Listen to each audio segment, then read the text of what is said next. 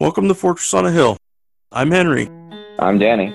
I'm Kagan. We're three leftist veterans that aim to expose the reality of the U.S. military's multiple wars abroad and to illuminate the damage military service does to Americans. American presidents throughout U.S. history have used American military and diplomatic power to force regime change of democratically elected governments around the world. Most veterans come from families vested in prior service, and American generals choose their own, ensuring diversity of thought never interferes with American warmongering. How can we stand by and do nothing while our military kills and destroys lives the world over, while telling Americans that all this death and destruction protects them from terrorists when nothing could be more false? Fortress on a Hill aims to change that. You good people, and listen to my song. I hope you'll pay attention. I will not detain you long. All right, listeners. Well, as you've noticed, we've had just an array of great guests. I mean, the pod's really picking up. We've been so lucky to have Chris Hedges and then Bob Scheer. And today we're lucky enough to have Rebecca Gordon. She is also a Tom Dispatch alumni. So I've been writing there since, I guess, 2017, when, Tom just took one of my rambling screeds and agreed to publish it when nobody else would. So I don't know if Rebecca has a similar story. She's probably a little more polished, but, it's an interesting place to write. I've been following her work there and really just all the regulars for a while, actually, since, I've been reading Tom Dispatch since I was in Afghanistan. So, there's a lot of cool people at Tom Dispatch. I think that we could probably, for our sins, populate like a rather different sort of executive shadow administration, although I'm not sure how it would work out. But I think less children would get bombed. As for Rebecca, she received her bachelor's from Reed College and her master's in divinity and PhD in ethics and social theory from the Graduate Theological Union. She teaches philosophy or in the philosophy department at the University of San Francisco, mostly, of course, digitally now, and for the university's Leo T. McCarthy Center for Public Service and the Common Good. You may know some of her previous publications: Letters from Nicaragua, Cruel and Unusual, How Welfare Reform Punishes Poor People, very relevant now. Yes. Mainstreaming Torture, Ethical Approaches in the Post 9/11 United States, and then her latest, she does have a forthcoming, is American Nuremberg, the officials who should stand trial for post 9/11 war crimes. Prior to her academic career, she was working in a variety of national and international movements for peace and justice, which is just so cool. I think first and foremost, maybe she doesn't mind me saying this, was an activist, involved in the fight outside of academia, although the two are linked. These include movements for women's liberation, LGBT rights, solidarity with poor peoples in Central America. I'm definitely going to ask her about the anti-apartheid movement in the United States and South Africa, because that's kind of just one of my dorky interests. And then, of course, opposing the U.S. wars in Iraq and Afghanistan. So, Rebecca, thank you so much. Thank you for listening to the long, flattering intro. And I'm just so glad you're here. It's a real pleasure to be with you and your co-hosts, and I'm honored to be invited. So let's talk. Well, so people who are only vaguely familiar with your work might think, oh, that's the torture lady, right? Given some of your more recent work.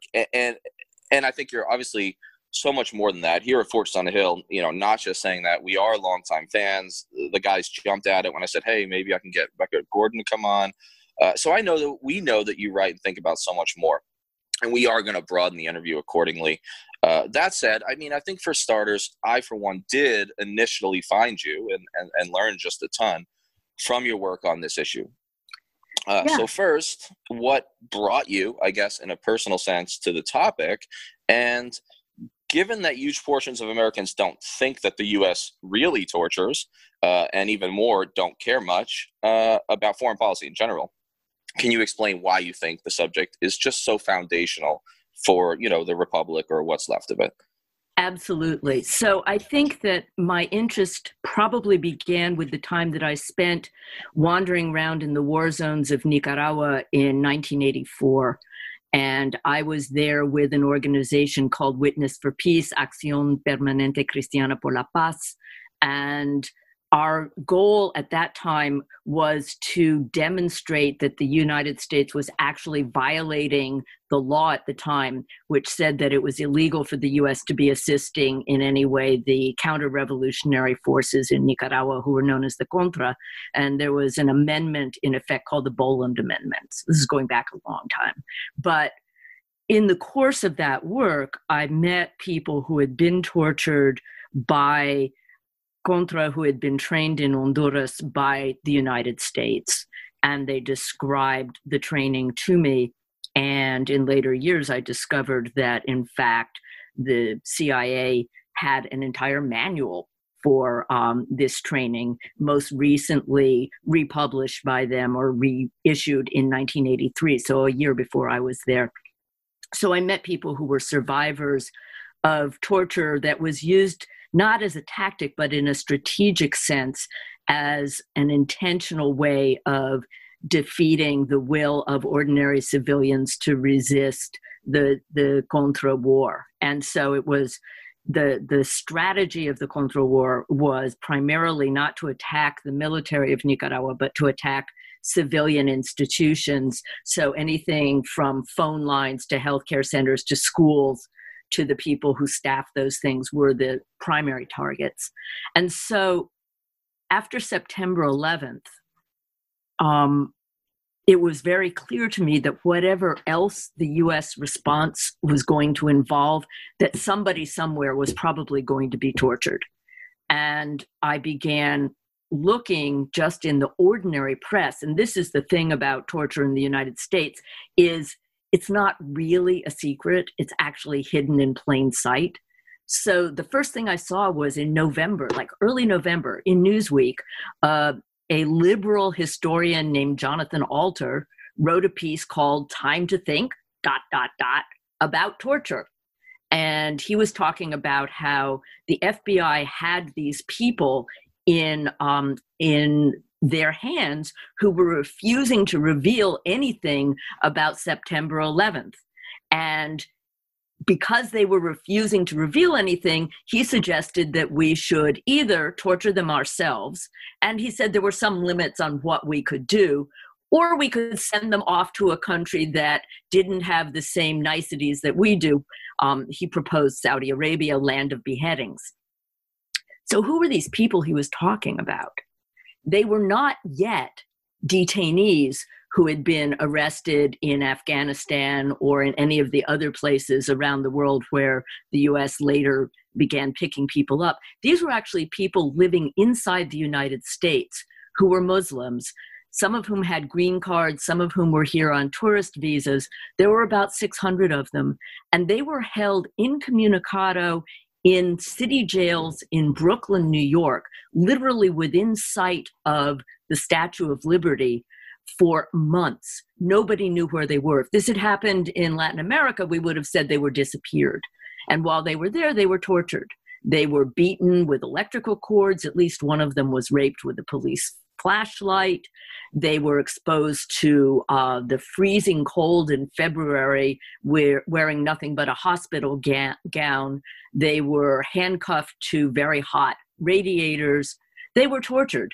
And of course, they knew absolutely nothing about September 11th. And this points to one of the major problems with torture, which is that the pretext is about getting information, but that's not its real purpose. So that's a long way of saying that it's a subject that I first became really aware of during my work with Central America, but it was an interest that resurged when it became clear, just from reading between the lines in the New York Times and the Washington Post, that the U.S. was engaged in torture as part of its response to 9/11.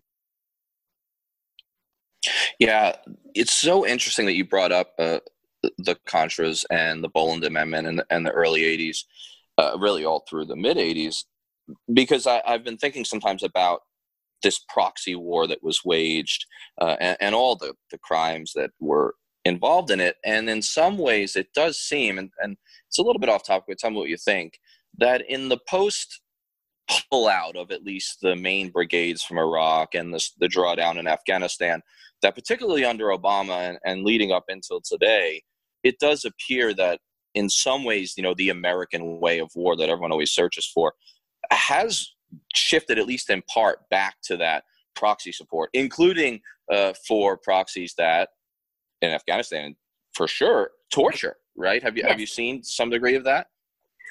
Yes, I would say that what you're saying is exactly right, that, they used to call it low intensity warfare during the 80s. And of course, it wasn't low intensity for the people who were experiencing it. But the idea was that the U.S. investment especially of actual human beings, was very low intensity. And that, yes, I think we are seeing exactly that. And I think, for example, of the U.S. involvement in Yemen, where we're at, quite a large distance from that war. And yet we are assisting Saudi Arabia, which is assisting one side in a civil war in a country that has been absolutely devastated. And I think that especially under Trump, he's got this sort of contradictory desire to both spend as much money as possible on the military and yet not to actually become involved in any kind of military adventure overseas, which is an instinct that in an odd sort of way, find myself applauding. So yes, I think that there has been, since the middle of Obama's presidency, probably a desire to offload the actual military suffering onto proxies and not onto our own armed forces. And it seems like it's a perfect way. I mean, it puts so much distance. There's already distance based on just reporting blackouts and apathy because the all-volunteer force. But then, of course, if you put an Afghan or you put a Somali or a Yemeni or a Saudi in between it, there's just even more space. I'm interested in what we talked about in our sort of scheduling messages for this podcast. You mentioned that your next project is forthcoming. Maybe you can give us some details on that. You called it the House That Torture Built.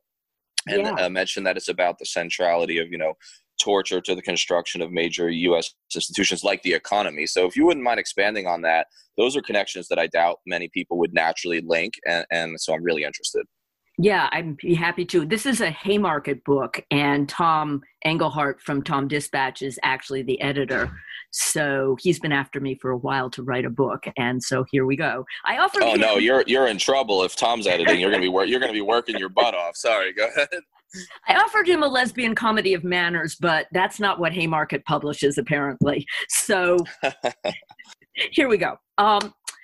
Okay, so. The argument of the House That Torture Built is, as you said, that torture has been central to the construction of major U.S. institutions. And to just take the example of the economy, it begins with really before the United States itself existed in the colonial period, and it begins with the enslavement of people from Africa. And one of the things that farmers, for example, in Virginia discovered was that there was a difference between the willingness of people who were brought from England, who were indentured servants, they were called. Some of them came voluntarily, some of them came less voluntarily, but all of them were offered the deal that if they worked for a period of between 7 to 10 years, at the end of that period, they would be given a piece of land and the opportunity to become farmers and indeed to make use of the labor of other people. And so there was an incentive for them to work. When they brought people from Africa as slaves, there was no such incentive because there was no promise. They weren't going to be working for 7 years and then get a piece of land. They and their children and their children's children were going to be enslaved, working to construct, at that point, an economy built largely on tobacco for forever, right? And so what farmers discovered was the only way that they could force these people to work was through physical pain and the threat of physical pain. And I'm talking about the profound physical pain that results from the kind of beatings that use leather to tear the skin off of a person's body. And this is something that went on in a very regular, ritualized way from the very beginning of the presence of Africans in this country. And as one of the arguments that I make in mainstreaming torture is that you don't have to torture everybody in order for torture to have its effect. The effect and the purpose really is to frighten people into being afraid of resisting. And you can do that simply by letting people know that torture is happening. And so a big part of the ritual of punishment on these Virginia farms, and then later in a much more industrialized way on the cotton farms, on the cotton plantations, is that it was done at a particular time during the day and everybody was forced to watch, and it was a way of instituting and maintaining the power of the economic regime. And so Edward Baptist has written a book called The Half Has Never Been Told, which is a story of the way that the cotton business was developed when it moved out of the seacoast colonies and moved a little bit west and a little bit south into what's now Mississippi and Alabama and Louisiana and even Tennessee. And in those places, the first thing that had to happen is that the native people who were already living there had to be moved. And they were removed, and many of them ended up in Oklahoma, or what is now Oklahoma.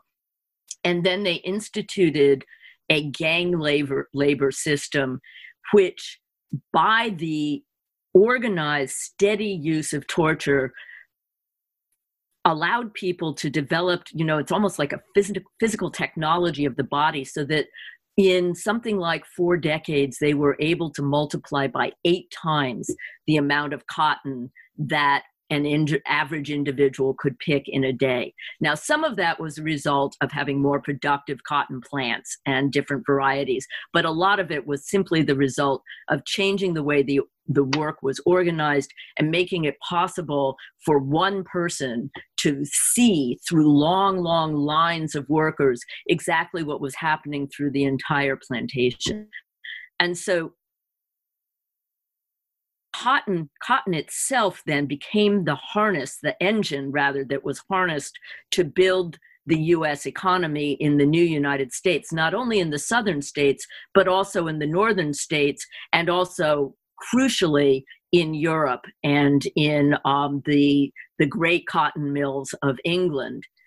Cotton and the enslaved people who picked and planted and picked the cotton were also used as backing for securities. So the banking system came to depend on actual enslaved people as the collateral for bonds that were issued in the South. Remember, this is a time before there was a generalized U.S. currency like the dollar today.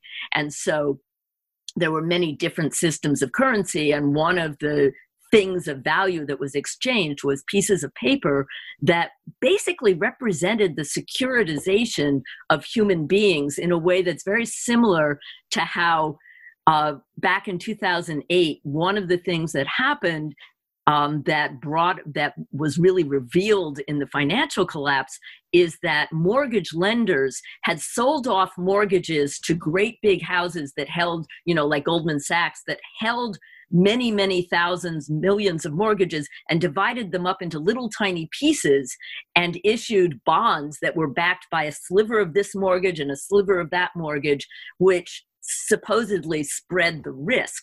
Now, if all the mortgages were bad, as many of them were, it didn't solve the problem. But the same thing was done 2 centuries before in the southern states. The banking system essentially, and especially the European banking system, came to rely on the securitization of enslaved people as collateral. Now, the U.S. also used those collateral debts as a way of securing hard currency in the form of actual money, bullion, from Europe. Europe would exchange actual hard currency for this paper.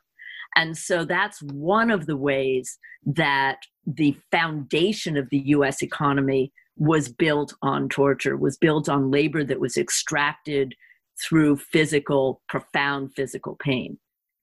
After the Civil War, you might think, okay, 40 acres and a mule, and maybe sharecropping, and you know a little bit about that. But a lot of the work that continued to be done that built what was called the New South was also built through torture in the use of people who had been convicted of sometimes very, very minor crimes, who were then leased out as if they were photocopiers, leased out either back to the same plantations where they had been slaves sometimes before the Civil War, before emancipation, or were leased as workers on the railroads, the roads, the coal mines and the iron mines. And it was the use of this convict labor, once again enforced with every workplace had an individual whose job title was whipping boss, whose job was to enforce labor discipline through the use of physical pain. And this is what built the steel industry. This is what built Birmingham Steel. This is what built the whole infrastructure of industry in the southern United States in the period after Reconstruction up until really the 1920s. After that, convict labor continued to be used to continue building the highway system in the southern United States, but by that point, they were no longer being rented out by counties to private enterprise. Instead, the state took control of them directly and rented out these human beings, again, still controlled with physical pain. So that's one example. We can go further and look at the role of torture in, jumping ahead for a while, in the construction or the reconstruction of the US economy after World War II, when the US benefited from being the one country of the Allies that emerged unscathed because the war was not fought on US territory, and secondly, from a vastly and quickly expanding empire throughout Latin America and really around the world. And I don't have to tell you about that, but one of the things that this empire provided was very cheap raw materials for a resurgent US economy in the post-World War II period. And it was through the use of torture, among other methods, that the regimes that the US propped up in these places were able to maintain their power. And so we see this, for example, with the tin mills in Bolivia. We see it with copper and other important materials in Chile. We see it all over U.S. support for regimes from Greece to Indonesia and the Philippines, and all of these places provided raw materials, and we could argue that this is continuing to happen even today. You look at what's going on in the DRC and the use, which the Democratic Republic of Congo, which is the locus of some of the most important rare minerals that are needed for our current technology boom. And the US, of course, has a long history in the Congo.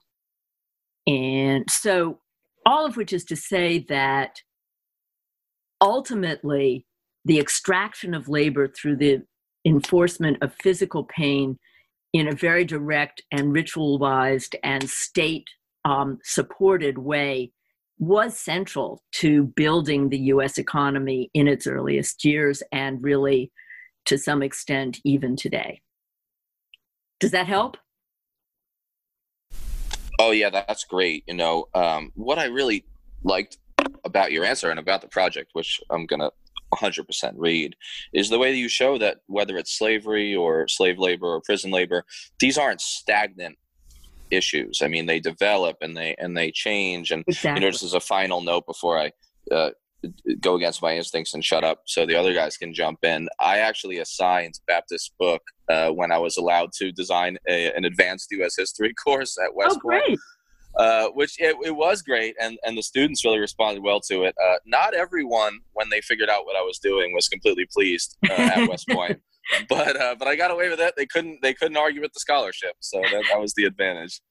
Hey, Other Rebecca folks? Henry, I'm gonna jump in here. I have a question a little more central to post 9/11 torture policies. So, I heard you mention in an interview on American Nuremberg that you believe it would be a good step for the U.S. government to write its own federal law against torture, and I'm curious as to why you think a law written that way would make the difference. You've mentioned in a different Tom Dispatch piece the idea that the results of Nuremberg could be simply seen as victor's justice and little more.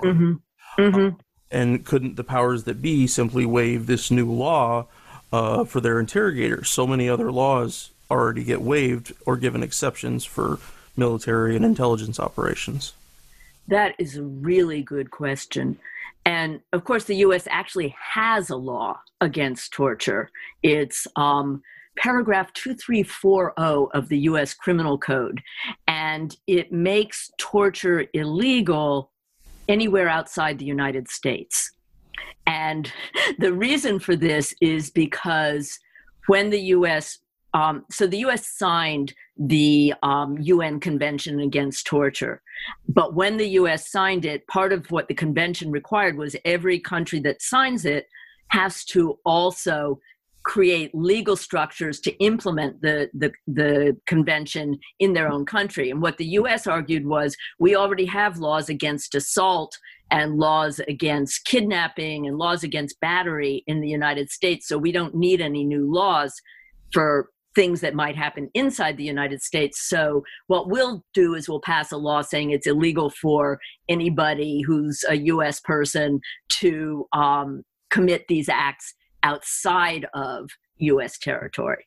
So one of the things I think I was probably talking about in that interview about American Nuremberg was that we need an actual law against torture that takes place inside the U.S. with an understanding that torture is different from simple battery, from the things that one individual might do to another individual, but that it's an institutionalized practice that is embedded in a larger society. Do I think that having the laws will prevent people from torturing, or will guarantee that people who do engage in it won't be exempted from any kind of justice? No, I don't. But I do think we are much worse off without the law.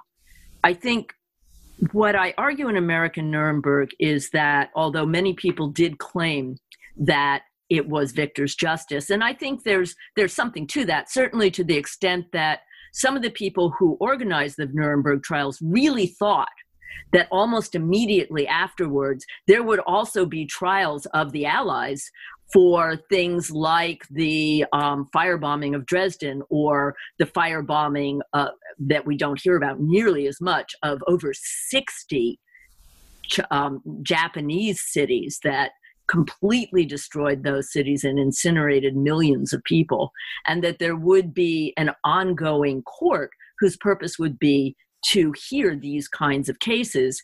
And in fact, it took another 50 years for that court to exist, and it's the International Criminal Court, which the U.S., of course, withdrew from in 2002 after the 9/11 attacks and after the start of the so-called War on Terror.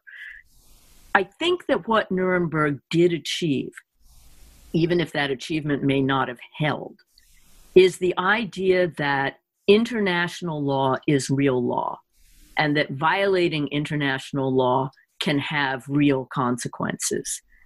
And as a person who believes that, we're all sort of on this globe together, I think that the hope of the species is in some ways tied up with the possibility of having international structures and organizations that are effective. And even if laws are not always obeyed, that to me doesn't mean that we shouldn't have laws. But what it does mean is that's not where you stop. That's where you start. Then it takes agitation and political effort and activism and the work of good lawyers and the work of people in the streets to actually see that the laws are enforced. I mean, another example would be going back to 1954, when the Supreme Court decided in Brown versus Board of Education that segregation of kindergarten through 12th grade schools was unconstitutional. That doesn't mean that segregation ended, the next day. And in fact, the first actual desegregation of schools in the South didn't start until 1957, when 9 Black students entered a white school in Little Rock, Arkansas.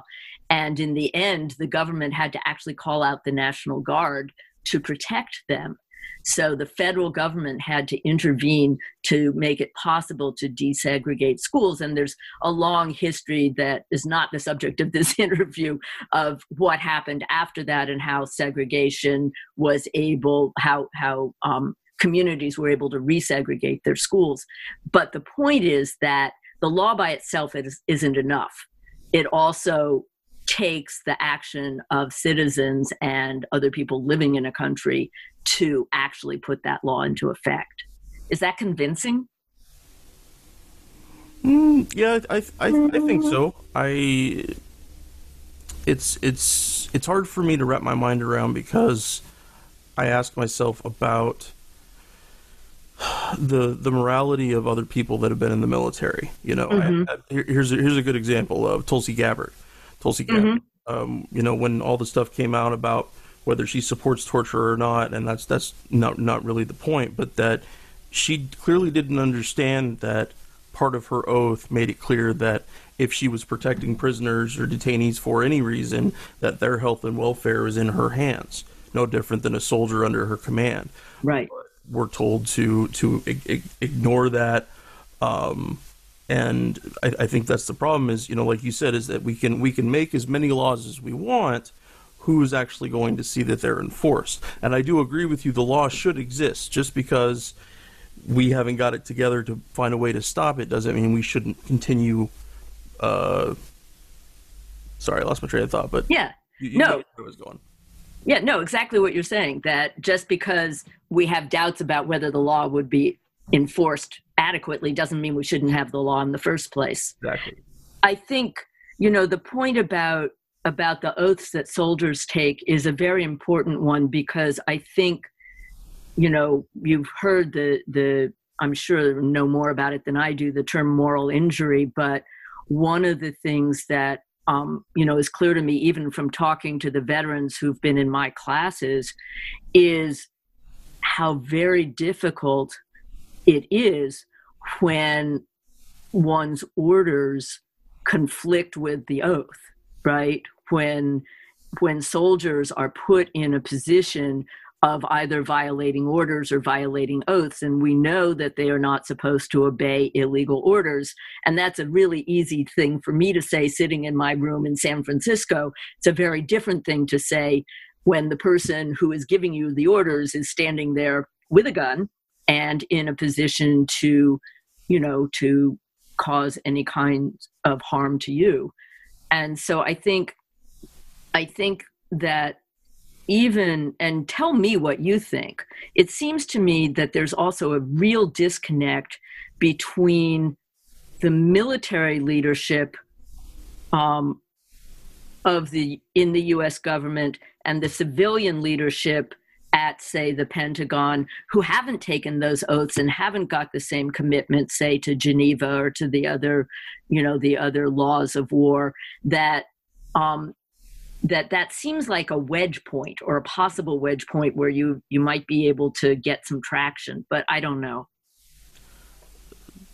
Post 9/11, all we've seen are generals rubber stamp everything. We sometimes on Twitter or other places, people will talk about, Martin Dempsey. He's a real good general. He'll stand up. And there have been a couple points that I've seen where, generals have come up in defense of Trump, but they're probably Democratic-leaning generals going after Trump, and they're not doing it for any kind of morality play like that. And so it's all about what the orders are. It's clearly that's how it's always been. Anything else that we say are the rules is lip service, especially when no one who cares about them is looking. Yeah. I cannot imagine how difficult that is. I have friends who are vets who talk about it, and yeah, it's really hard. I was lucky that the time I spent wandering around in somebody else's war, I did it as an unarmed civilian, and I learned the origin of the expression "scared shitless," and there were definitely times I really thought that was, that was going to be the end of my life within the next few minutes. But I was never put in a position of having to violate my own conscience, and I feel very grateful for that. It's interesting you bring up the point about working with military and civilian leadership. I worked. I was in the Navy, but I worked at NSA. So I worked at one of the NSA compounds in Georgia, working with different agencies and different special forces groups doing activities in Yemen and Somalia and Libya and Syria. So a lot of the places that you were talking about. Yeah.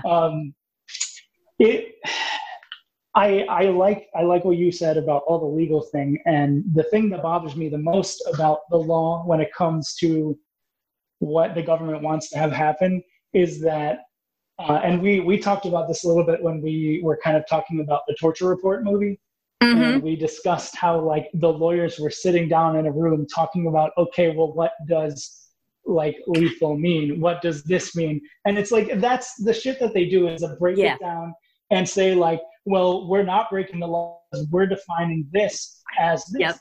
Yep. For me, as someone who worked in different operations, when you say something is an imminent threat and you're working with, an agency that doesn't really, those two words don't actually fit the definition of what we're doing. Right. It was fucking mind-boggling and also really frustrating for me, like being the analyst, being the person who, I thought my job was to sit there and tell the truth and like be objective. And here's the data, but it's not about that. It's about like, if your data doesn't coincide with the narrative or what the operation generally is going, then, we're just kind of pushing you to the side.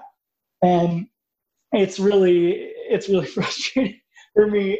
So I love that. I love what you were talking about. My big question is about, since we're discussing, the idea is like, we want to be able to talk about this stuff, but because things are classified, we can't always talk about them. And it's really frustrating for me, having worked in the community, because there is so much stuff that is overclassified, crazily. And I listened to, I read a bunch of stuff by the guy who was the classification czar under the first administration.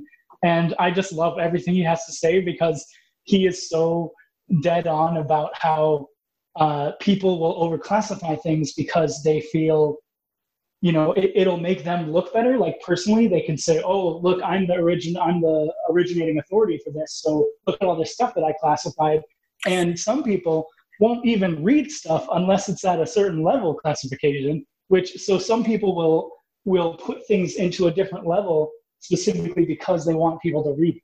And, Wow. And that really messes up the ability to like ask any real questions in detail, because you can't say anything. And it was so frustrating to me, just the stuff that I would read every day. And like, why is this classified the way it is? Why is this even classified? I can find this out on the internet. Right. Yeah, exactly. And so much of classification is used to protect people's butts. Yes.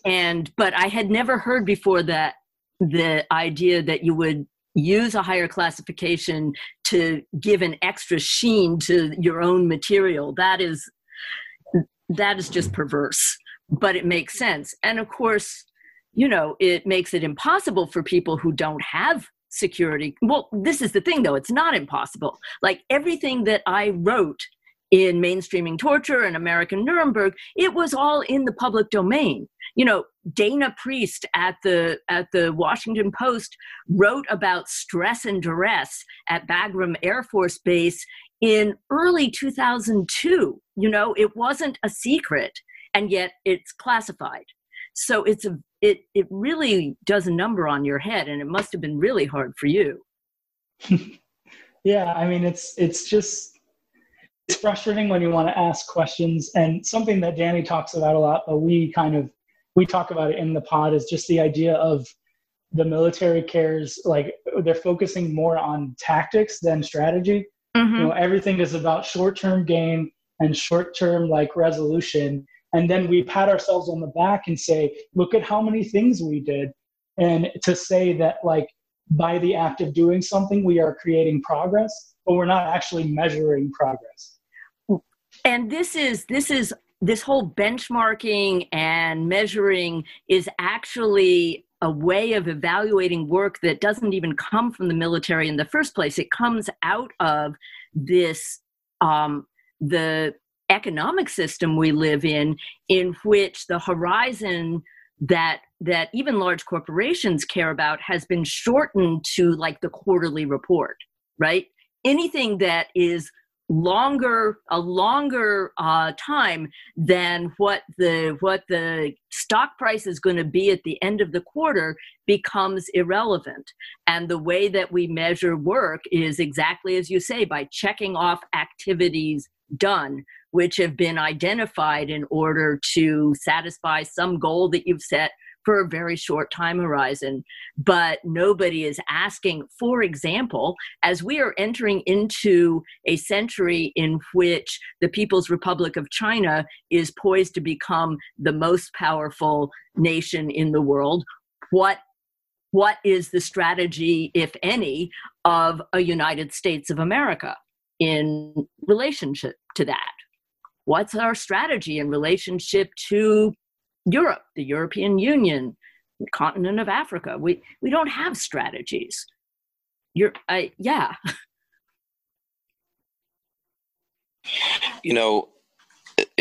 All of this is it's fascinating, and it's disturbing, and I sometimes wonder when we do these interviews, when I write my articles,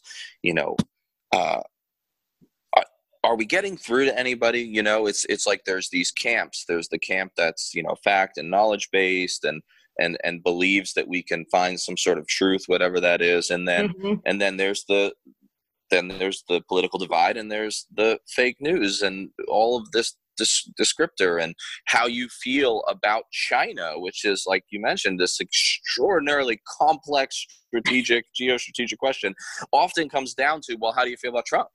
Right. And that kind of leads me to the next thing I want to ask you. So it's a pivot without a very good transition away from some of the torture talk, but we like to keep it fast and loose. Go for it. There were two recent articles that you wrote. I think they were both for Tom, but I stole the title from The Nation because I thought it was interesting for the question. So both of them interested me, and it might not be obvious to most folks, but I at least, and you could correct me, thought they were connected, or they can be connected. The first was Strange Attractors. It was titled this, On Being Addicted to Trump and His Press Conferences. Of course, we're going to have to talk about that. And then the second one, which I think was right before, was it was retitled by The Nation as How Much Cruelty Can Trump Get Away With? Ask Obama. So, my thought has always been, okay, it's clear Trump is unique, right? And he is no doubt obscene in a number of ways. That's got to be said. But he's also become like a media and public fixation, obsession. If Trump is for it, half of America is against it. If Trump said Mussolini was an awful guy, MSNBC would do a biopic, but then again, the Donald came from somewhere besides Queens. So my questions are, what do you think, and this is a big question for any guest, but what do you think is singular about Trump and his policies? And then what aspects of his first term do you think were were more or most informed by the failures of his predecessors or his forebears, including Saint Obama, if any. Okay, what do I think is unique about Trump? I think his particular constellation of failings is unique. He is probably the least prepared individual, at least certainly in my lifetime, who has ever occupied the Oval Office. His lack of an attention span, the shallowness of his knowledge base. I mean, we had another example just last week when he suggested, gee, maybe we should try drinking bleach as a solution to the coronavirus. I mean, just the fact that there is so little knowledge about anything in that head, and his unwillingness to add to his knowledge, and his his constellation of narcissism and all of that is unique and unpleasant and horrible. What is not unique is the ways that the Republican Party has been able to use his presidency to implement the kinds of policies that they have wanted to implement for decades, ever since they lost the White House after Ronald Reagan.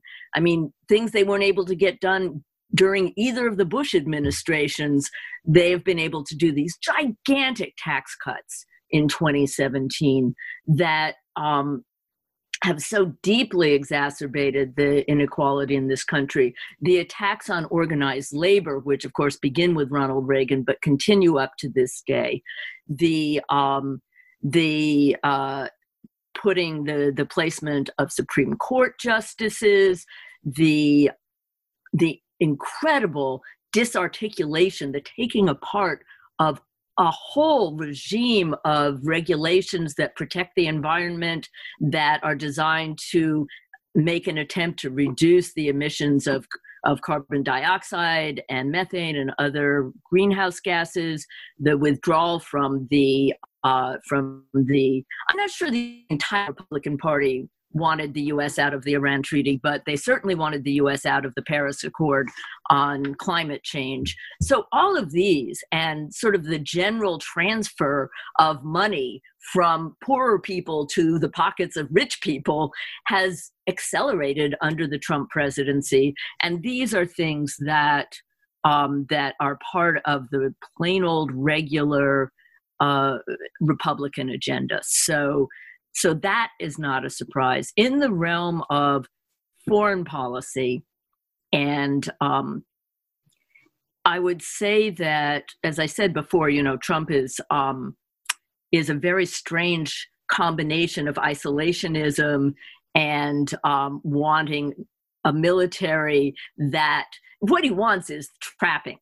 He's very excited, for example, that the Blue Angels are going to be doing air shows around the country in order to pick up our spirits. Now, I personally hate it when the Blue Angels fly over my city, because I don't want them to crash on my house. And also because I still have a sort of weird the only airplanes that went over Nicaragua during the time I was there were for the most part not a good thing. So in any case, he loves the trappings. He wanted to have that big military parade. But in terms of actual U.S. action, here's a place where I think he has really violated the post-war foreign policy consensus between the Republicans and the Democrats, and where there is some daylight between him and the Republican establishment, because whatever he may say about America First, the actual steps that he has taken have significantly reduced the power of the United States on the international scene. And that's not just because of his desire to draw down the military, and I'm not sure how much he's actually drawn it down, to be honest, but because of his refusal to participate in the international arenas where the U.S. is used to leading. What I wrote about in that piece from The Nation that you were mentioning is that that came out right after the Senate voted to acquit him after his impeachment. And what I said there was that the idea of impunity for elected officials or appointed officials, the idea of impunity was not something that begins with the Trump administration, and that we can look back to, for example, the Obama administration's response to the reality. I mean, Obama ran on a platform that he was going to close Guantanamo and he was going to end torture, in addition to a number of other things. And as we know, Guantanamo is still open. And when he began to address the question of torture, which he really did after he was elected, before he even took office, and certainly the day after he took office, he issued executive orders forbidding so-called enhanced interrogation and closing down the CIA's black sites. But as he constantly said, we have to look forward and not backwards. And what that meant was nobody was ever held accountable by the U.S. itself for any of the torture or other violations of the laws and customs of war that the U.S. committed during the entire Bush administration, during the entire so-called war on terror. I mean, the only people who really ever were convicted were a few of the reservists who were let loose in Abu Ghraib in Iraq, and in order to get the admiration of the CIA and the contractors upstairs, did what we know, because we have the pictures, happened at Abu Ghraib. And they were really the only people who, or almost the only people who suffered any kind of consequences. So a lack of accountability in one administration sets the table for a lack of accountability in a new administration. And that is exactly what we've seen here.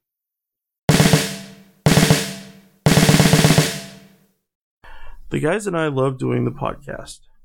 Being able to share our experiences in the military with allies and supporters means the world to us. But we can't do all the work. We need you to share an episode of ours with someone, anyone whom you might think could be affected by it. A young person looking to join the military, or possibly parents advocating for a kid joining the military, conscientious citizens who care about the violence the U.S. wages in their name, advocates for women and people of color who understand the harsh environment the military creates for minorities and inflicts on those same minorities across the globe, and anyone else you think might be affected by it. Please take a moment, share this with them. Now, our podcast is supported in a few different ways. First, there's Patreon, where we're blessed to have an array of wonderful supporters helping the guys and I pay for some of the podcast's expenses. Those who contribute $10 a month or more will be mentioned right here as an honorary producer of the podcast, helping keep you, our listeners, stocked with new episodes. But you don't have to contribute $10 a month to help us. For as little as $1 a month, you can help keep us going, paying for hosting and storage fees, transcribing old and new episodes, promoting and expanding the podcast, and more I'm sure I can't think of at the moment.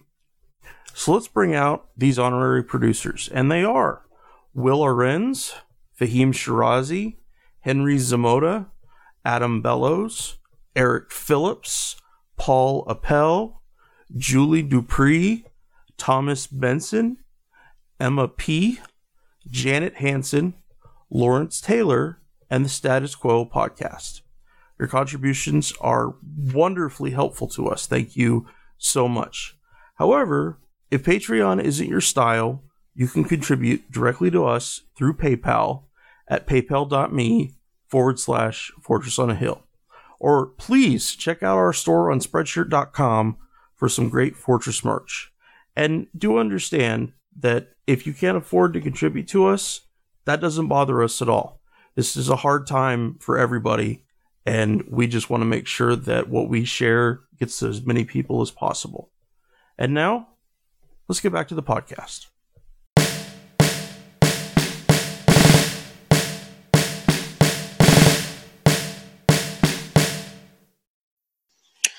Absolutely. It was extraordinarily disturbing for me to watch some of Obama's moves, specifically around the issues of accountability. I was one of those folks who kind of fell for I think because I had just gotten back from Iraq, did a little bit of secret work in southern Indiana, which we won, right, for the first time since like '64. It was probably me getting yelled at on people's front steps. Well done. That did it. I take credit. But you know, I was a real believer. Just gotten back from Iraq. Okay, this guy's going to end it, and then of course a broader thing, and yet, like you mentioned, Guantanamo is open, and that's not all of his fault. But I mean, they're putting people on hospice care there, and I'm left with, you know, which means that that's the government admitting these people will die there, some number of them. There's no plan to really prosecute most of them, or we can't. And I am often left wondering on this tangent, how do we make the American people feel empathy for, quote, terrorists, right, for 100-odd guys that are still down in Guantanamo? I don't know. I don't know what you think about that, but it seems like maybe that's almost an impossibility in these moments.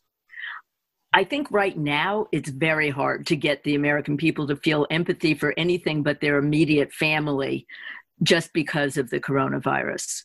I mean, you know, I'm used to reading the news every day, and I also listen to the BBC for what we call the Imperial News, which is, you know, it is the Imperial News, but at least they have a wider view of the world than, say, NBC or CBS. So you get a slightly different take on things. But most people in this country, even when they're not facing a pandemic and losing their income and terrified about how they're going to pay the rent, are not really eager to think about places outside the United States. And so getting people to have sympathy for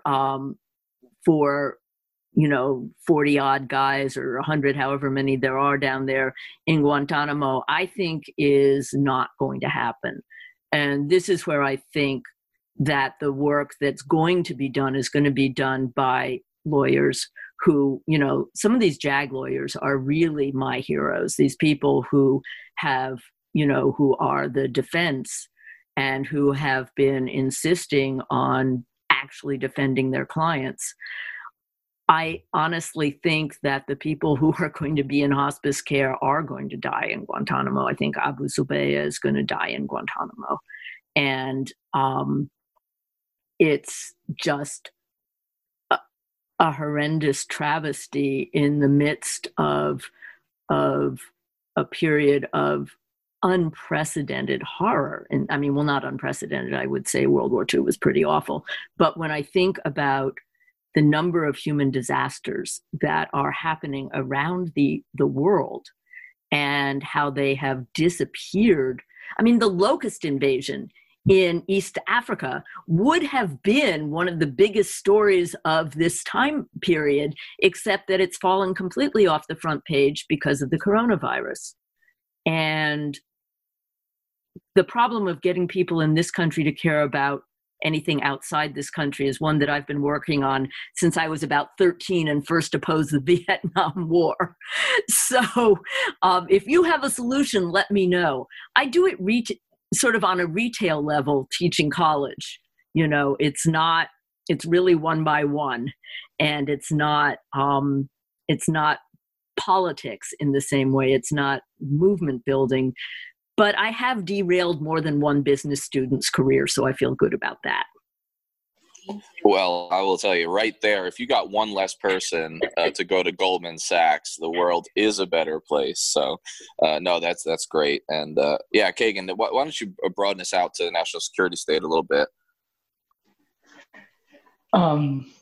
Yeah, so it's interesting talking just about what Obama did versus Bush and everything. I was in the community from 2009 to 2013 is when I was in the Navy. So I was part of that whole transition from, you know, people like on the ground to us basically doing everything via drones and special forces community.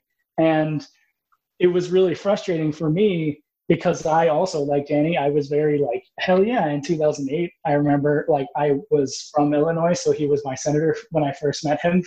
And I was like, holy shit, this guy has something. So I got swept up in it too. And it was just really frustrating for me, though, working in the community and like working, basically creating foreign policy with what we were doing. Mm-hmm. And it was really frustrating that, like, the question of stopping never came up. The question of, is this working? Like, in the real sense of, like, are we accomplishing what we set out to do? That wasn't a real question.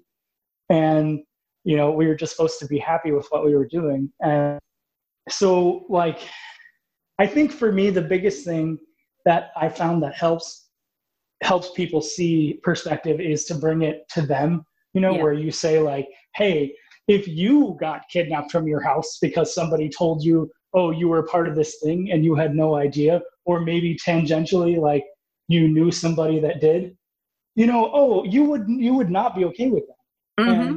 And that's how I try to get people to think about the war in Yemen and to think about the operations that I was a part of, particularly because they weren't getting a lot of attention at the time. But I know that works anecdotally sometimes, and it also works sometimes on a smaller level, like what you were saying. But I'm wondering, what are some of the big, in your mind, what are some of the big policy reforms that we can make to really shift our perspective? I think this is going to seem sort of like a tangential answer, but I have felt for the last 20 years that what I am doing and what the activists that I know are doing is attempting to bring, if we think about the U.S. empire as an airliner that is in desperate trouble and is perhaps, ran into a wind shear or something and is now plummeting towards the earth. I've sort of felt like what we're trying to do is bring it in for a soft landing, causing as little damage underneath us as possible. In other words, I think that there are forces that are even larger than the U.S. empire at work that are in fact going to constrain the U.S., not in the immediate term, not in the next 5 years, maybe not in the next 10 years, but that there are in fact forces that are going to change the balance of power at the international strategic level, and that a dying empire is a very, very dangerous thing. And that as it thrashes around, to mix my metaphors, it's kicking a whole lot of people in the process. And so I'm not sure that the sort of the pivot, that the wedge that we have to or the way that we can accelerate this process is necessarily with policy proposals. I mean, for example, all during the Bush administration and indeed the Obama administration, there was an organization called Move the Money. And the objective was to take money from the military budget and to move it into human needs inside the United States. And you would think that this would be something that would naturally appeal to many, many people. And in fact, back during the Vietnam War, they used to do this project at state fairs where you'd set up a table and you'd give everybody 100 pennies and ask them to divide their pennies into the things they wanted to see the federal budget spend money on. And it would always end up that the things people actually wanted the money spent on were things like education and healthcare and, building roads or whatever, and very little of it was actually on the military. But in fact, because there's so much money tied up in the military and in production for the military, those changes that people would like to see are not ever reflected. So I wish that I could say that projects like Move the Money that focus on building a budget for human needs as opposed to human destruction. What I will say is that this particular moment is the first time in at least 20 years when something external, the coronavirus, something that has had an effect that nothing else has had, of shutting down most of the US economy for a prolonged period of time, does maybe give us a moment when we can talk about reorganizing our own society along the lines of providing for what I think of as real national security, the security of the people who live in this country, and meaning their health, their ability to take care of themselves and their family, the possibility of having meaningful work, all of the things that make for a good life. Let's think about reorganizing our economy in that direction. And, given that we have an election coming up in November, we do, in a way, have an opportunity that we haven't had in a long time to propose policies that actually would benefit human beings as opposed to a very few very wealthy human beings. So all of which is to say that this is a moment we shouldn't lose. This is a moment we need to take advantage of, because we're not going to get another chance like this for a long time. So, building on the systemic issues that Kagan and Danny mentioned, one of the things that we talk about a lot in the pod is the ways that empires eventually tend to come home.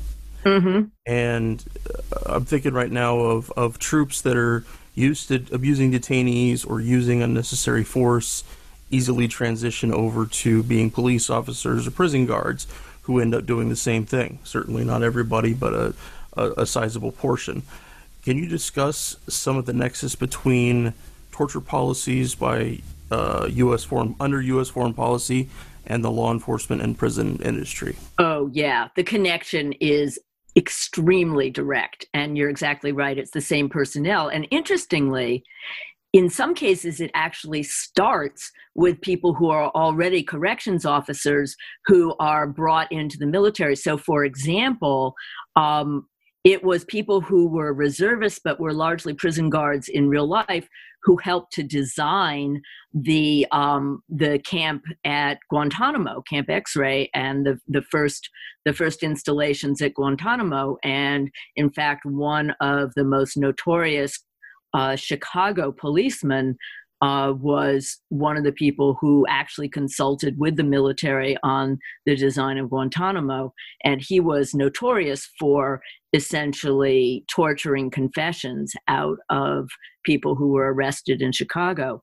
Similarly, the reservists who were at Abu Ghraib were most of them corrections officers in civilian life. So they already came with a set of ideas about how prisoners ought to be treated. So those things go in both directions. But yes, we are seeing, as you say, that many people, especially enlisted soldiers who come back to the U.S., find that their Army experience doesn't necessarily make them the most attractive employees for a lot of employers, and a lot of them do end up using that experience in prisons, jails, and on police forces. And the prisons of the U.S. have long been a locus of torture, another place where torture was common.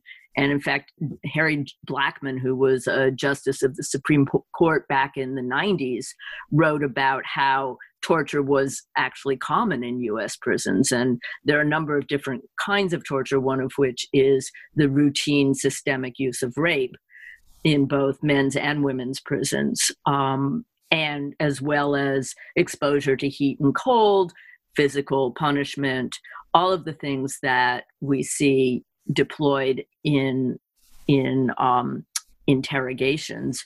We also see, and of course, isolation, sleep deprivation. Those.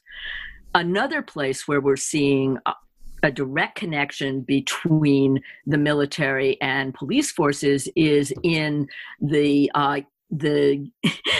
gift of material, the gift of military hardware to police forces. So that, for example, in East Oakland, which is right across the bay from where I am in San Francisco, I have friends who are used to seeing MRAPs patrolling the streets of East Oakland. It's similarly, they get night goggles, they get assault weapons, they get all kinds of weaponry that really are more suited to deployment in some kind of battlefield than they are to policing a neighborhood where kids and grown-ups and people are just going about their lives. So the connection is very, very direct. And Henry, as you say, if somebody has learned in the military that he or she has the right to abuse someone in their power, then that person is going to carry that belief into a civilian job, especially if it's a job which gives that person legal power over the lives of other people. And it's a very real problem. Well, yes, and East Oakland has some MRAPs. I was doing some work on an Empire Comes Home piece, and it's really, I guess, small towns in Indiana and Wisconsin also need MRAPs. They have 1,000 people.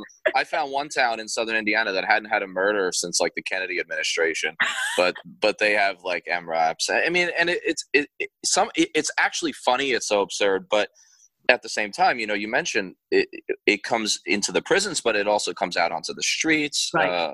My academic work is actually on a totally different subject, race in New York City. And you look at how we get used to being an occupying power, right? We get used to being this force. And so then the people, if you're a police officer later that you're supposed to be serving, become the enemy. I mean, just by a natural binary. And it's really dangerous.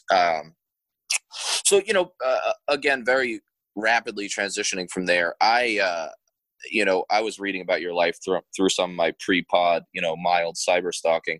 I'm usually on the receiving end of that because I am single, and I have a disturbing amount of public, info there about me, which is usually problematic. But something that did stand out and about your writing and teaching is, like I said, dare I say, first and foremost, you seem to remain an activist, a social justice warrior. We always shy from those things, but it really is the work that needs to be happening. So you've probably, if you have more time on your hands than you should, may have seen that in some of my recent verbose scrawlings. As a history dork, I've been just on like an Africa spiral, specifically Southern Africa. This is what happens to me. I get into these manic phases, and quarantine's not helping. No. But I saw that you had done work in South Africa, specifically in Pretoria, I believe. And I was wondering if you could, do two things. And that is, tell listeners a little bit about that work, what it was like to be in that moment in South Africa. I think it's largely been forgotten the extent to which we supported apartheid directly and indirectly. Yes. And then a lot of these connections about policing and race are, of course, happening here. And then, so if you could tell us some relevance, if you see any, from that international opposition movement to, hey, the fight today, right? Well, I have to say, so my partner Jan and I and a third person spent 3 months in South Africa, actually mostly in Cape Town. And I spent a little bit of time in Joburg as well. And Jan spent some time in a rural town called Oudtshoorn out on the Eastern Cape. But it was an amazing moment to be there because it was in 1990. And we were there from June, July, and August. And so, or actually April, May, and June is when it was. And in February, Nelson Mandela was released from prison and the ANC was unbanned. But during the time that we were there, all of the legal structures of apartheid were still in place. So it was this very strange limbo moment when everyone in the country was waiting to see what the new South Africa was going to be. So it was a very strange and fascinating moment, an incredible privilege to be there. What we were doing was we were doing desktop publishing training for an anti-apartheid newspaper in Cape Town. And they were working on these little the old Macintoshes that had the little 9-inch screen, and they wanted to move to using that to do page layout for their tabloid-sized newspaper. And so we were helping with that, and the technical stuff of it was part of it was sort of interesting. Yeah, it was. So we actually were incredibly lucky with the things that we got to do. We got to go to the first open meeting of the ANC in Cape Town in since 1953, since the ANC had been banned. And we saw Joe Slovo speak, and we were out on a plane outside of Cape Town with 40,000 other people, and it was just extraordinary. We had a chance to. I was in Soweto for June 12th for the Youth Day, the memorial to the Sharptown massacres, and I was in the ANC had been slow on the uptake, and so another party had managed to get to rent the biggest stadium in Soweto. So we had one that was half that size, and there were 70,000 people easily in a stadium that was built for 35,000. And at one point when I was trying to get into the stadium, there were so many people walking that I was lifted up off the ground. My feet were no longer touching the ground. And I was one of like 3 or 4 white people, and I got to hear Miriam Makeba sing, and it was an extraordinary moment. And it was a moment when people in the ANC discovered that Jan and I, and especially that I had worked in Nicaragua. And again, this was 1990. So this was the year that the Sandinistas lost the election, and the opposition, UNO, got in, and the Sandinistas, after kind of looting the place, they did actually hand over power to the other country. And we could do a whole other pod on what I think about what's happening in Nicaragua now. But anyway, they wanted to know what were the mistakes that the FSLN, the Sandinistas, had made that the ANC should avoid. And of course, we're just, a couple of old weird white lesbians from the United States. But, we talked about one of the real weaknesses, actually, of the Sandinistas that led to a real division between the Atlantic and the Pacific coasts of the country was their own racism, and especially their racism towards indigenous people and the people of African descent who live on the Atlantic coast of Nicaragua. But sort of one of the emblematic moments for me when I was during this time was we were asked to design a flyer. And I was for the first meeting in a particular neighborhood of Cape Town of the ANC. And they said, the woman who asked me said, here's the text, come elect your leaders. Here's the date, here's the place, come to this first ANC meeting. And so I did the flyer, come elect your leaders, blah, blah, blah. She came back to me a day later, and she was really embarrassed that she had to ask me to make a change in the flyer. And the change was, instead of come elect your leaders, it said come meet your leaders.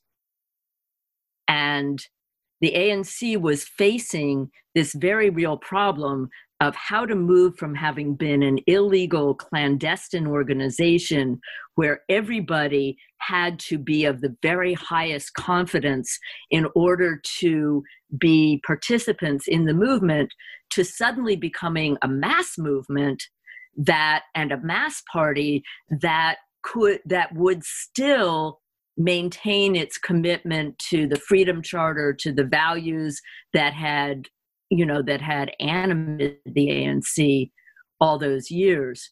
And I think one of the things that the ANC has discovered is that, as Mr. Trotsky said all those years ago, it's really hard to create socialism in one country.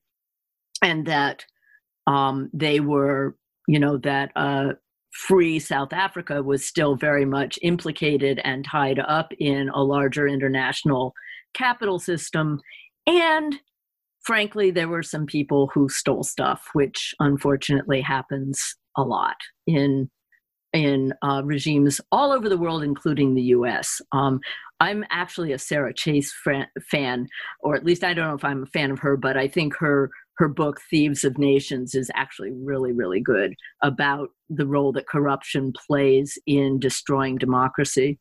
So another moment that I had that I will never forget is that Jan and I were invited to a meeting of the Organization of Lesbian and Gay Activists in Cape Town, and it was held in a tiny little house in a neighborhood in Cape Town. And the reason we were invited was that Albie Sachs, who later became the Supreme Justice or the Chief Justice of the Supreme Court in South Africa, was visiting various sectors of the country to try to discover what kind of language they would like to see that concerned their own sector in a new constitution for South Africa.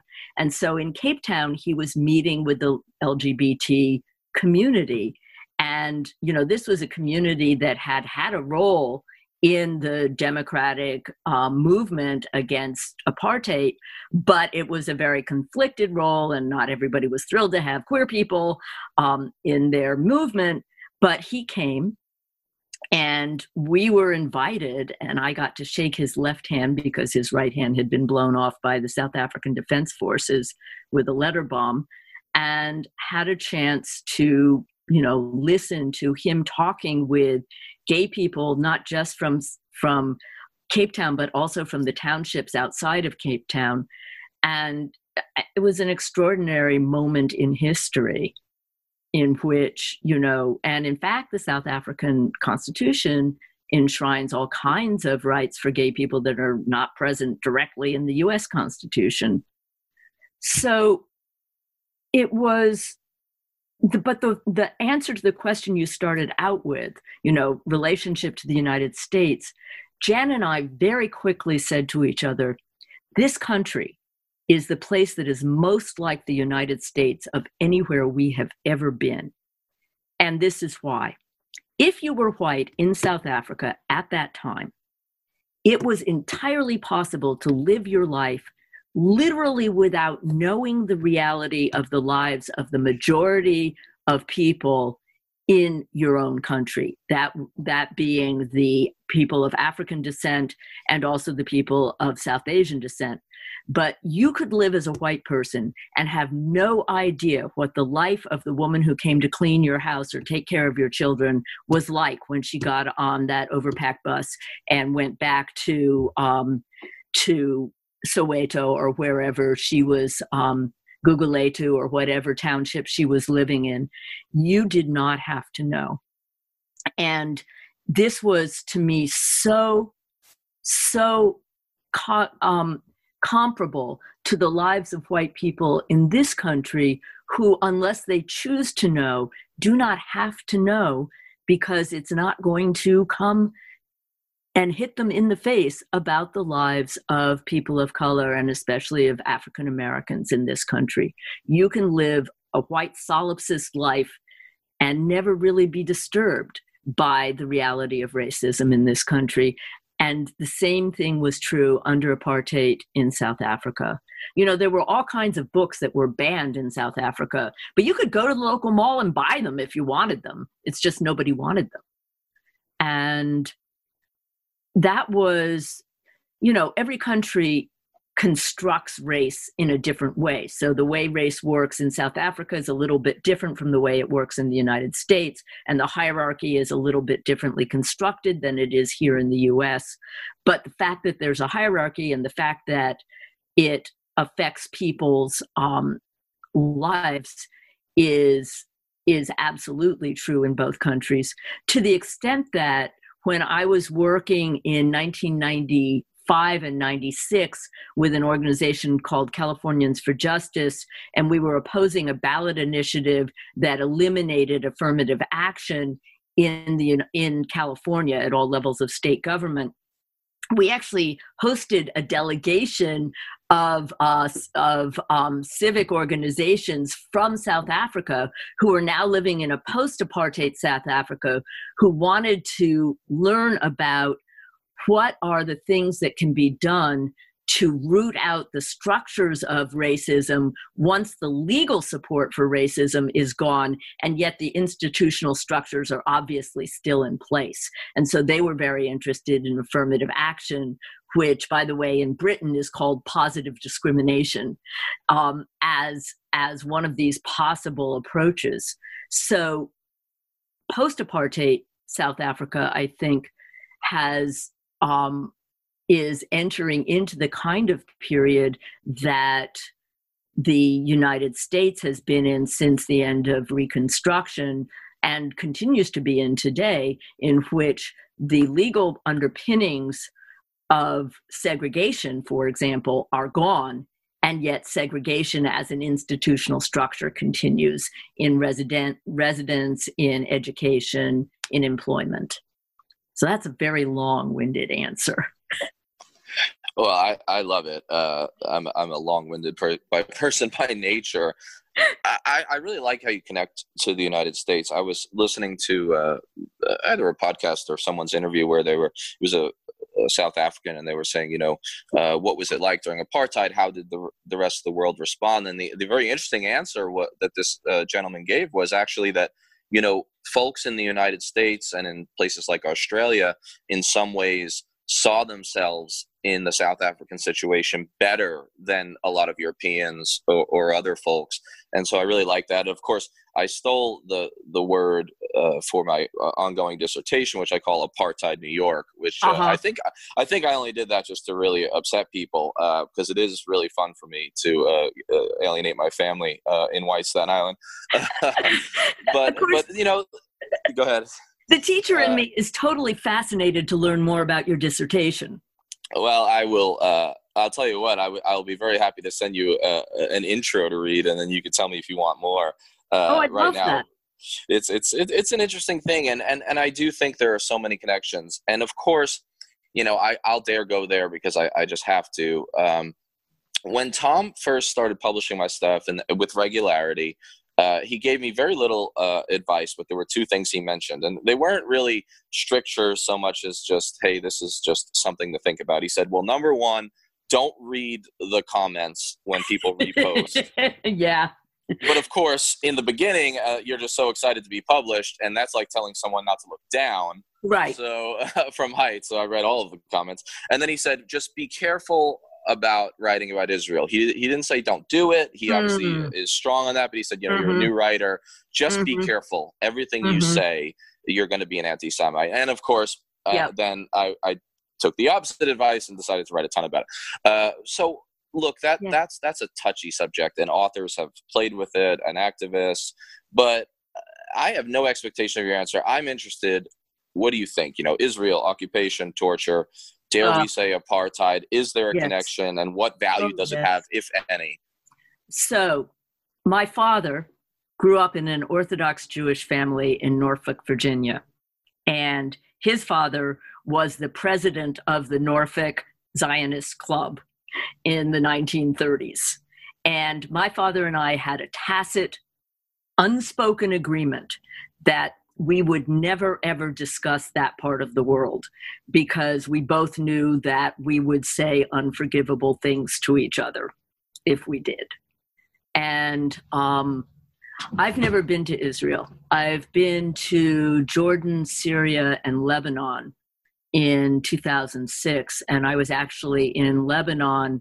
If we had done our trip in the opposite order that we had planned it and done Lebanon last, we would have actually been there when Israel invaded Lebanon once again.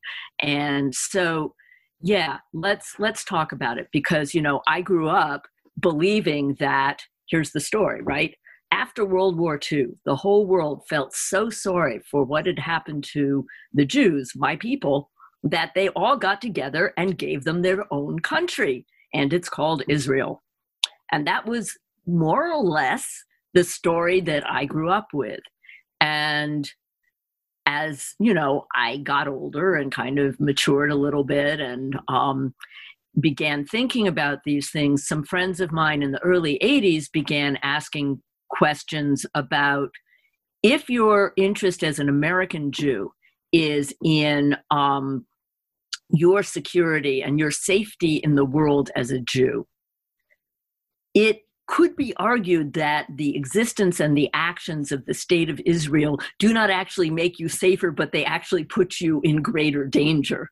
Because if Israel insists on identifying itself as a Jewish state and then performs actions, including, among other things, training the Contra, performs actions that are unconscionable, then people are going to associate those actions with Jews. And I continue to think that the survival of my people is not made more likely by the actions of the state of Israel. So here's the thing. I honestly think that there is a contradiction between the idea that a state is Jewish, that is, exists for a particular ethnic group, and that a state is democratic. These two things do not actually hold together, which is why, the UN General Assembly years ago said that Zionism is racism, which, when you first hear it, sounds like anti-Semitism. But if by Zionism you mean the belief that there should be a nation which exists solely for the benefit of members of one ethnic group, then yeah, that is racism.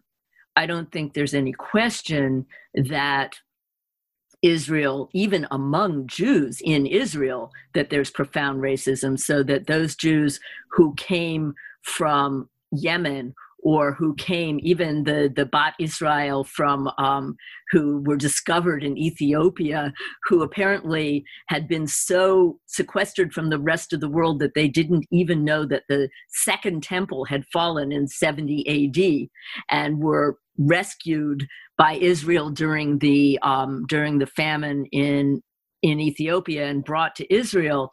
Those people have not exactly been treated like first-class citizens by white or European descent Israelis. But absolutely, the process of annexation of the West Bank, and now, with Bibi's and Benjamin Netanyahu's latest announcements about his intention to legally annex most of the settlements in the West Bank, there's absolutely no question that this leads to the creation of an apartheid state where the separation is even greater in some ways than it was in South Africa. In South Africa, white people had Black people working in their homes. And certainly in Israel, there are Palestinians working in construction and working inside Israel, and some of them even live in Israel, Israeli Arabs. But there is a literal physical separation wall, the model for the wall on the Mexican border, I imagine, that separates and creates an apartness between these two groups of people. So yeah, I can go there. And to me, it's really, really painful as a nice Jewish girl who goes to an Episcopal church to see the perversion of a tradition of justice and concern for the widow and the orphan, and the belief in a divine who works towards justice in history, to see it perverted in this way is very, very painful. Yeah, I think that's a great answer, and I can't imagine the turmoil that some must feel about this, because there is such a rich tradition. I study civil rights, and the connection between American Jews. I mean, getting murdered, right? Like going down to the South and teaching and active. It's an amazing tradition, right? It's not perfect, but it's an amazing tradition. And I think that one thing that you brought up that's interesting is, how in some ways the separateness in the occupied territories and in Israel is even greater than South Africa. And one of the things that strikes me is, you sort of an anti-apartheid activist in the States and then over in South Africa. One of the things that strikes me is that, whether it's the anti-BDS legislation or any of the other just kind of public policy, there has almost been more of a blackout against even personal activism or personal boycotts against the occupation than there ever were during what turned out to be a pretty rich anti-apartheid private activism in the United States and worldwide. There's been like a squelching of it in the United States. I mean, whereas you had, Rosa Parks was, picketing the South African embassy long after people forgot about the bus incident or only remembered the bus incident. Right. And you just don't see quite as much of that, whether it's a media blackout or Congress. I think only 16 people voted against it, the anti-BDS legislation. It's really profound. Yeah, no, it is. It's very profound and it's very self-serving. And,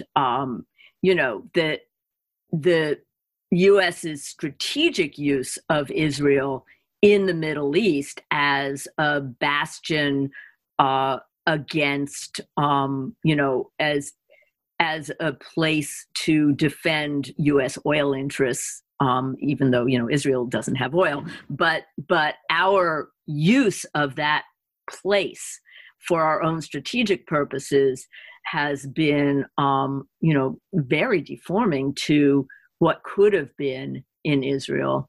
And to, it's interesting. For many years, the little formula that people I knew liked to use was a democratic secular Israel as sort of the solution, that it would be one country that would be secular, that would be genuinely democratic.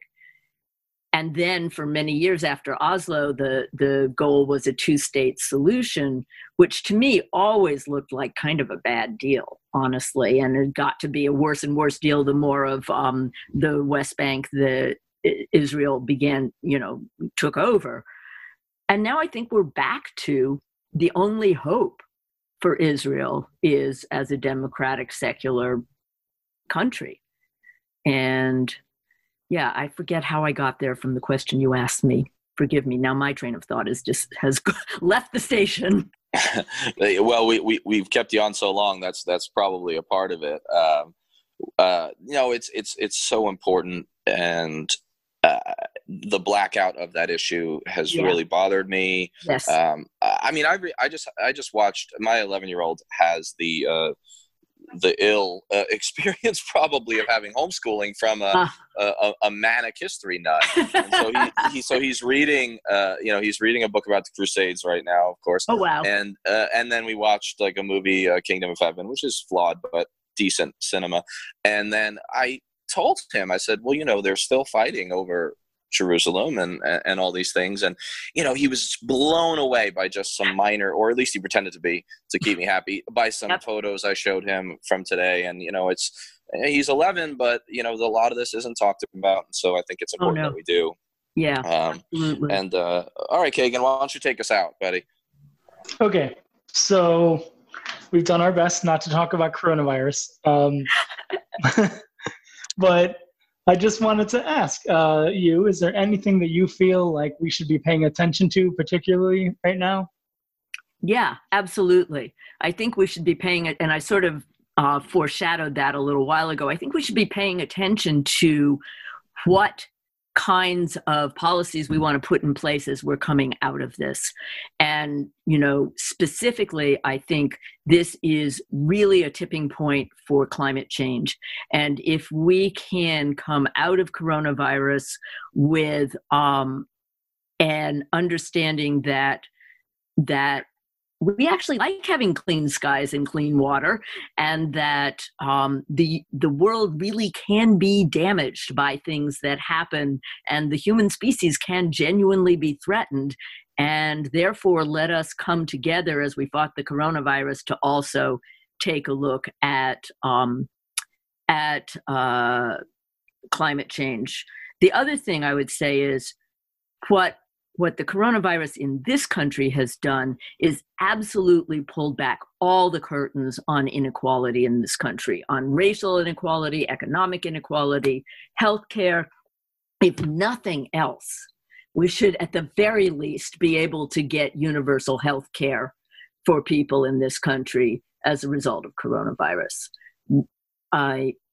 I think that it has absolutely clarified, especially to people who thought they were okay because they had healthcare through their employer, just how vulnerable we all really are. So, yeah, those are my hopes. I also am in that same mode where I'm feeling like those people who are uncomfortable in a way that they really haven't been, particularly white people, and just understanding that, like, oh shit, like we are vulnerable in ways that we didn't think that we were. So how do we correct that? Not by freaking out and trying to reopen really quickly and go back to normal, but by coming up with new ways and new thoughts of just ways of doing things.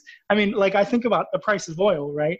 And how the storages are filling up, and so the price has been dropping. And Henry and I live here in the Portland area. I was going to get gas the other day, and I was like, oh, $2.24. I haven't seen gas that cheap in a long time. I'll buy a lot. Yeah, and my wife she's from the Bay Area.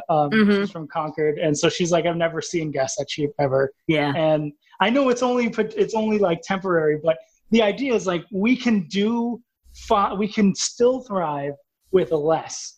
Like we can still thrive in a way that everybody has their needs met, or at least, generally, and we don't have to like go after these crazy profit schemes. We can just do fine with less. And yes, I know it sucks because certain parts of the economy are really going to hurt from this. Retail, restaurants, I know that we're not going to be able to go back to that for a while. Unite Here, the hospitality union, 98% of their members have lost their jobs. And it's one of the most powerful unions in the country. We're seeing in Oregon, like the restaurants are like 81% layoff. And I know that every state is probably doing the same. So like, we can't just leave these people in the lurch. We have to figure something else out. And I think that there is a real, like you said, there's a real opportunity for us to actually get some of these policies pushed. Yeah, I agree. Very, very glad that Bernie, although his campaign didn't do as well as we all hoped, elevated the issue of Medicare for all. And combining that with the virus, there may be conditions where something like that would be much more plausible. Henry, I think you're exactly right. And Bernie, whether or not he got the nomination, he has absolutely pushed the Democratic Party to the left in ways that I haven't seen in a long time. And I also want to give a shout out to my gal, Elizabeth Warren, because I think she also helped. But yeah, I think you're right about Medicare for all. I hope so anyway. Me too. I'm glad you brought up Liz Warren. One of my dorky interests, I don't know how I stay single, is that a fun thing for me at night, guilty pleasure, is watching YouTube videos of Liz Warren grill Wall Street folks. So I kind of hope that she doesn't become vice president because, I mean, someone has to do it. And what am I going to watch when I need to feel better about the universe? Keep her in the Senate. So, yeah, this has been great, Rebecca, and thank you so much for doing it. I think you proved that we can cover an enormous range of topics if we have the right people who have just the breadth of experience that you do.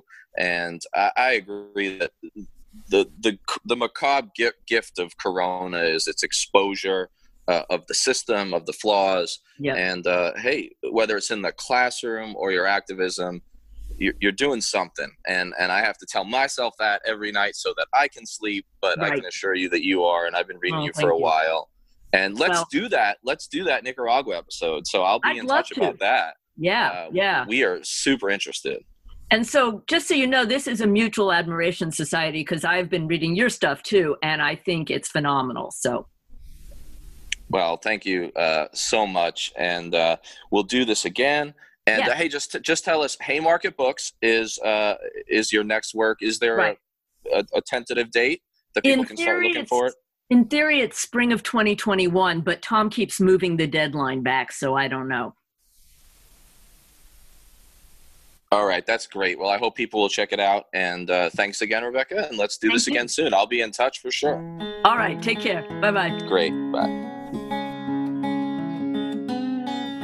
We're on Twitter at Fortress on a Hill, and also at Facebook.com at Fortress on a Hill. You can find our main blog page and our full collection of episodes at www.fortressonahill.com. iTunes, Stitcher, Google Podcasts, Patreon, Spotify. You name it, almost anywhere you listen, we're already waiting for you. And hey, we're always in the market for more Patreon supporters. Please consider becoming a patron at patreon.com. And if you're not into giving us a monthly payment, think about giving us a couple bucks on PayPal. The link is in the show notes. Skepticism is one's best armor. Never forget it. We'll see you next time. People, and listen to my song. I hope you'll pay attention. I will not